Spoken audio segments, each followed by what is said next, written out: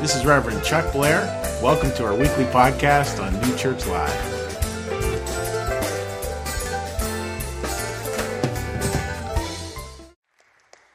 I'm going to step over here. My mic on there? There we go. This week, what a week. The way my Friday went, probably like a lot of yours, maybe some ways different. What I do on Fridays is go down to Kensington, down to St. Francis Inn.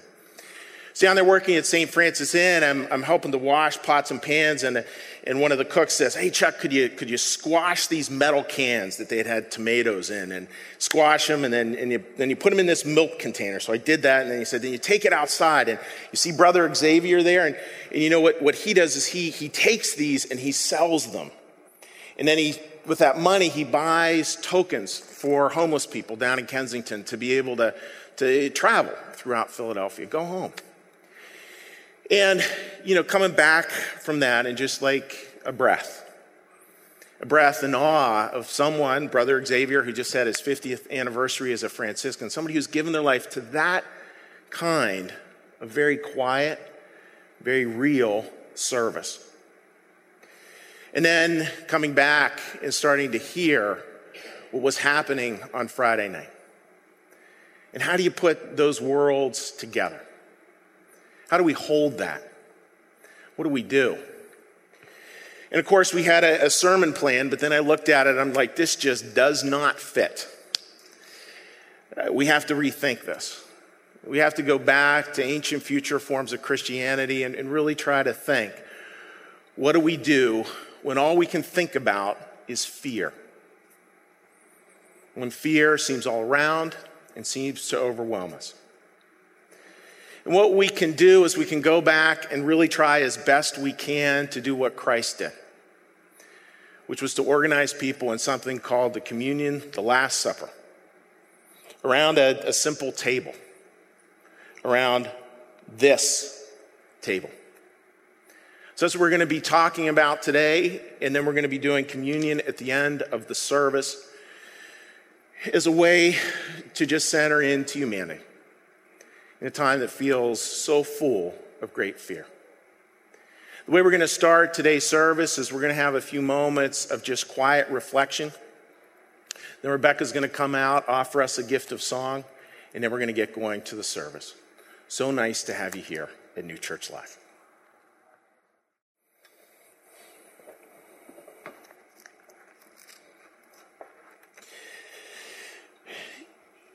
When you look at the context over the past few weeks with a world that seems to wrestle more and more with terrorism and the fear that it engenders, we can all think of Paris, and we can think of the jet that went down over the Sinai. We can think of the almost terrorism that happened in Belgium, as well as other acts, the one stopped by the U.S. servicemen on the train. And that clearly brings up the question, well, what do we end up doing with our fear? How do we end up holding it? And how can we recenter our lives as a Christian congregation in a way that centers us with the best of all of humanity? Christian, Muslim, Jewish, secular, the whole thing. Well, what I want to talk about is one way we can look at this is again to go back to a story, and it's a story about this table. And can we all say this together? 1, 2, 3, this. We're talking about this table. And be very specific about that. And we're going to talk about what happened around this table thousands of years ago. A story that is so incredibly poignant, but we oftentimes lose the meaning of it because what we remember is being a young kid in Catholic school and stale wafers. And maybe there's something much richer here that we lose, that we can maybe talk about today about regaining in terms of this ancient Christian discipline of Holy Supper, something that was considered so significant that the first Christians actually practiced it daily. The story that I want to tell you is an Easter story. And kids, we all know what Easter is, right? Sunday and all that. I'm going back a few days to Good Friday, the day when Christ lost his life. This is before the resurrection. And he knew that that time was coming. And that's the context of this story. And I imagine a lot of the fear that we share in this room today, in some small way, reflects all the fear that those same disciples who would have been listening to him that night, the night before he passes away, the same fear they would have been feeling as well. Unsure of the future, staring into the face of incredible violence and uncertainty. And what is it that Christ offers them at that moment? And that's where we pick up this story. This is from Luke 22. When the hour came, Jesus and his apostles reclined at the table. And again, for the kids there, tables were shorter back then. They didn't have chairs, so you would have sort of just squatted around the table. And he said to them, I have eagerly desired to eat this Passover with you before I suffer. And those two words there, eagerly desired, it's something that Christ wanted to do. He said, look, this is something so important to me.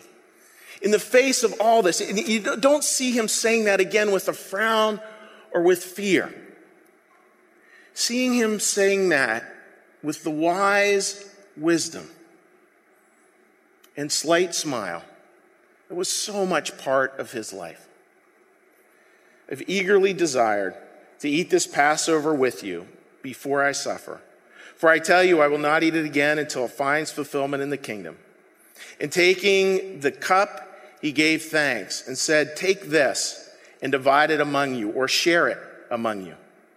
For I tell you, I will not drink again of the fruit of the vine until the kingdom of God comes. And he took bread, gave thanks, and broke it, and gave it to him, saying, this is my body given for you. This do in remembrance of me.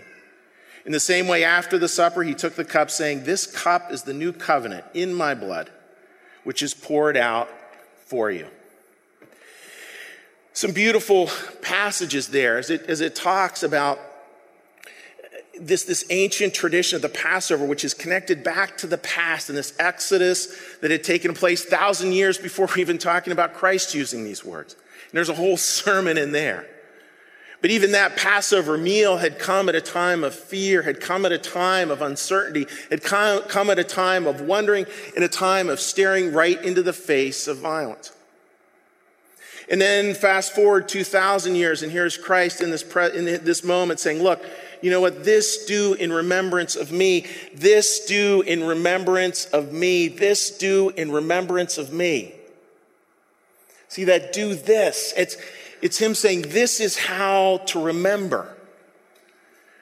And he offers this beautiful supper. I mean, just sit for a minute with that. Because he's talking about this. He's talking about this, not about that. And you think about the culture. Look at these pictures. You think about the culture that Christ was talking about. This, a symbolic meal shared around the table that God yearns to join. And even the yearning there, I think at times like this, God yearns to join that table with a broken heart, knowing the suffering of humanity, knowing the suffering that we all carry. And this is this deep, heart-sick yearning to join in our endeavors.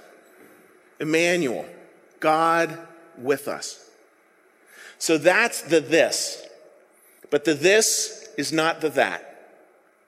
You think back to this time, this was the time when the Roman Empire controlled, and the Romans were largely responsible for Christ's death. And what he's saying, don't remember me by making a statue, or a beautiful temple, or a triumphal arch, or putting my picture on a piece of money, which is what the emperors did at that time. It was something far different. Not an altar, not a battlefield, but a this around a table. Now, at New Church Live, I could tell we already have a lot of first-time people here. We do a lot of interacting. We do a lot where I want to hear what you think. So this is an opportunity. I'm going to be putting a question up here. This is going to give you an opportunity to text in an answer to me, or to just share an answer with somebody who's sitting around you. And the answer goes to this question. Why do you think Christ chose a symbolic meal around a table as the way he preferred to be remembered? He could have chosen any number of things, but this is what he chose. Why do you think he chose that? I'm going to go back as we do this middle song and take a look at some of those answers. Again, I'm just glancing at it. They're beautiful. Reminded, I was talking to one person in the audience and he said community. And isn't that interesting? Communion, community. They go together. Dorothy Day said, we've all known the long loneliness. And we know community is the answer. So what I want to do is when we come back is I want to really talk about this. I really want to talk about what is the power here and how do we do what we can? And again, coming back to that question, what is it that we do with our fear? How can we rediscover the bread of life? The bread of life. In a new way, not Pollyannish, but a way that actually brings us together and engages us out there into the world. A world that actually so badly needs us to do that as best we can. And as the band comes out, think about that. Imagine the power of this. Put yourself again in the place of those disciples. Put yourself in the miracle. I mean, to me, it's such a miracle that this is what Christ chose. All the things he could have chosen. He says, you want to remember me? You want to honor me in times of fear? You want to follow my footsteps as best you can in times like this? Remember Holy Supper. Remember communion. Do this in remembrance of me. As usual, you folks have beautiful answers here. Listen to some of these. And they, again, like it tells us why we gather, why that table matters. Connection, facing each other around the table. You see God in their faces. The symbolism, the correspondence, the living thread. What we eat becomes a part of us. We are what we eat. Gathering at Holy Supper is unbreakable, not a statue. Symbolic of nurturing the physical body as well as the spiritual. He didn't need coins or statues to be remembered because he knew who he was. By eating his flesh, quote unquote, and drinking his blood, quote unquote, he is always part of us. Because fellowship was so important, the symbolism of his love for his disciples. And isn't that a beautiful way to see it? Not an honoring of him, but a sharing of love. It's something we can do every day, 3 times a day. Remembering to nourish our bodies and our minds. I think he chose that because it could be relived and experienced over and over again. Guess what we're going to do at the end of the service? He wanted us to come together in love, just as we would at a meal. There's a sense of peace in that. You must nourish your body and your soul. It's a time and place where we all are equal. I believe it symbolizes bringing people together. Love equals to feed better than to murder. So the apostles could remember him and remember each other. And there's a whole bunch more answers. You folks always have such wonderful answers here. And that's why we do it. And it is amazing to see the miracle that happens around tables, Thanksgiving tables and other tables. And to add a little lightness to a rather serious day, I want to talk about this table. I want you all to shout out at the count of 3. What contest were we doing? Shout it like you won. 1, 2, 3. Bingo! Bingo! We're doing bingo. And here was a table, and I want to tell you about this table. And again, like I think so much, these are the tables we're asked to gather around, not necessarily with fondue, but tables that are circular in nature. Bringing in people that we know and people that we don't. And I want to talk about the 2 people, Deke and Ingrid, at the far end of that table. Didn't know each other before this, and what happened was Deke there on the right had mentioned to Ingrid this particular designer bag that she loved, but she wasn't winning any bingo. Ingrid doesn't know her at all, but actually ends up winning bingo, goes up, picks up the purse, and says, "Here you go." A wonderful little offering. Now, God has an immense sense of humor. A few bingos later, guess who wins?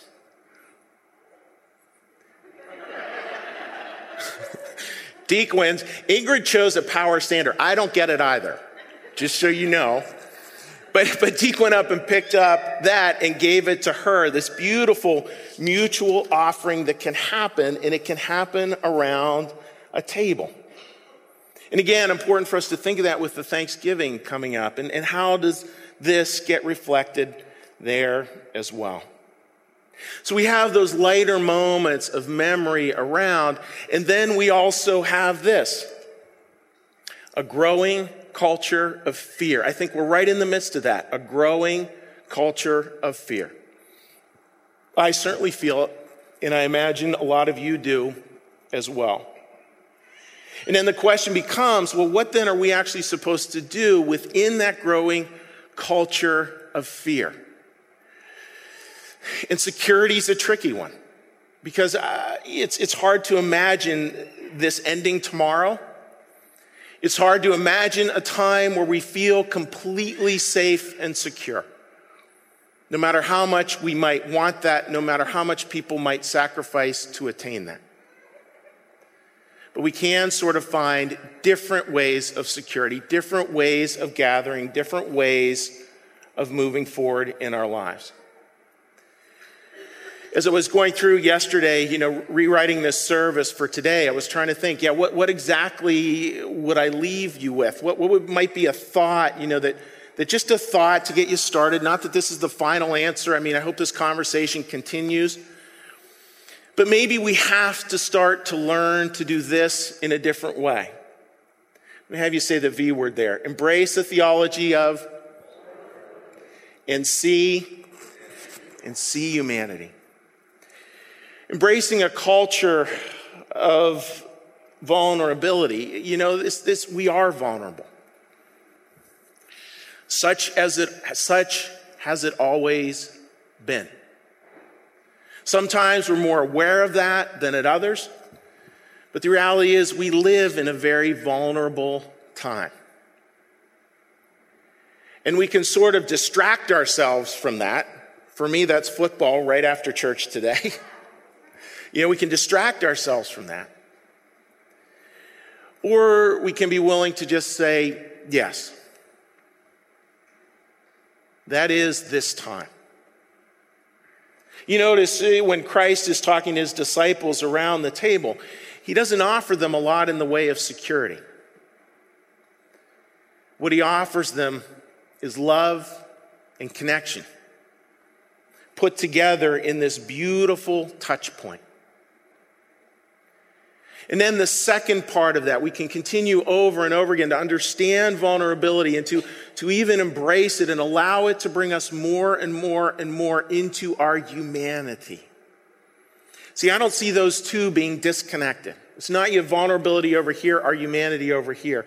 Isn't it interesting, folks, that the more vulnerable we are, and you know this, the more vulnerable we are, the more aware we become of our shared humanity. Please let those words ring through.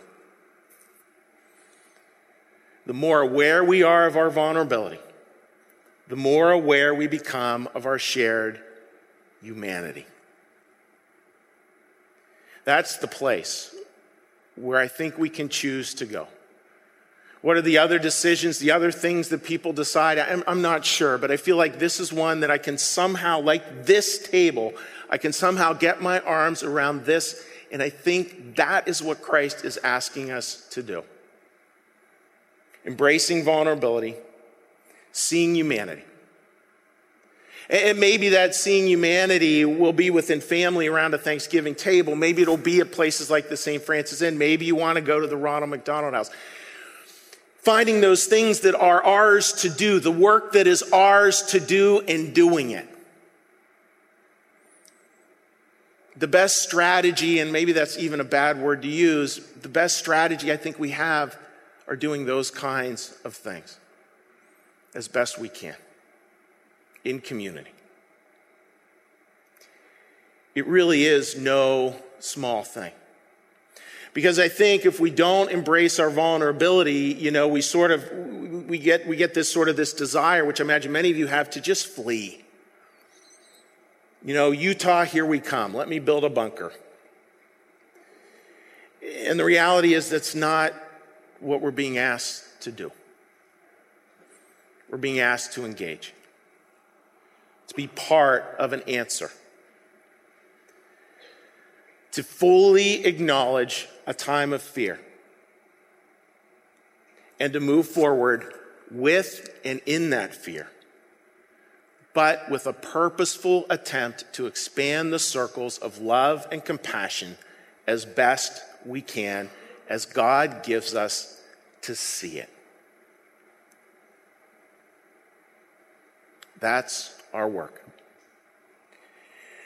We're going to now celebrate part of that. We're going to celebrate and acknowledge, this table, what this can mean. So what I'm going to do is I'm going to step off the stage. I'm going to come down around here. I'm going to tell you how we're going to do communion. Then we're going to have some nice soft background music, and you'll be invited up to take it. Now, in the new church, we have something called an open table. It means you don't have to be a member of the new church or baptized to take communion. So I'd invite all of you who feel called to do it.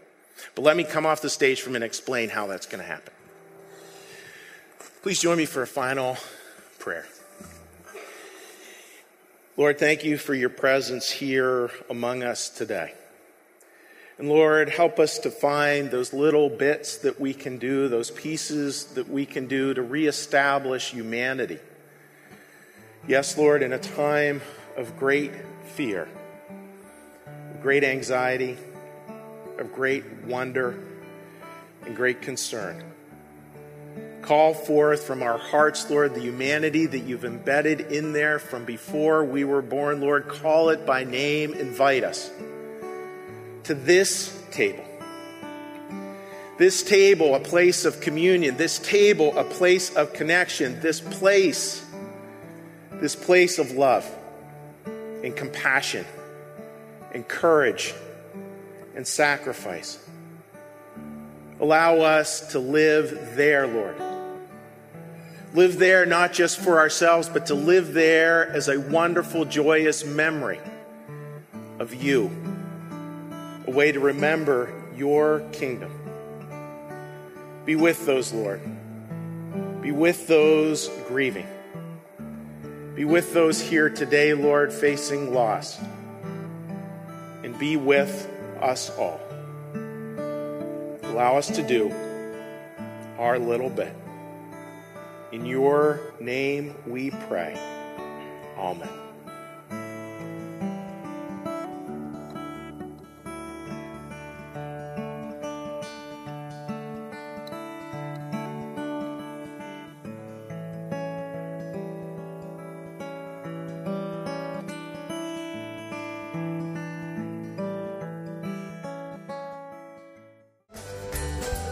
Thank you for listening. You can support this podcast at www.newchurchlive.tv.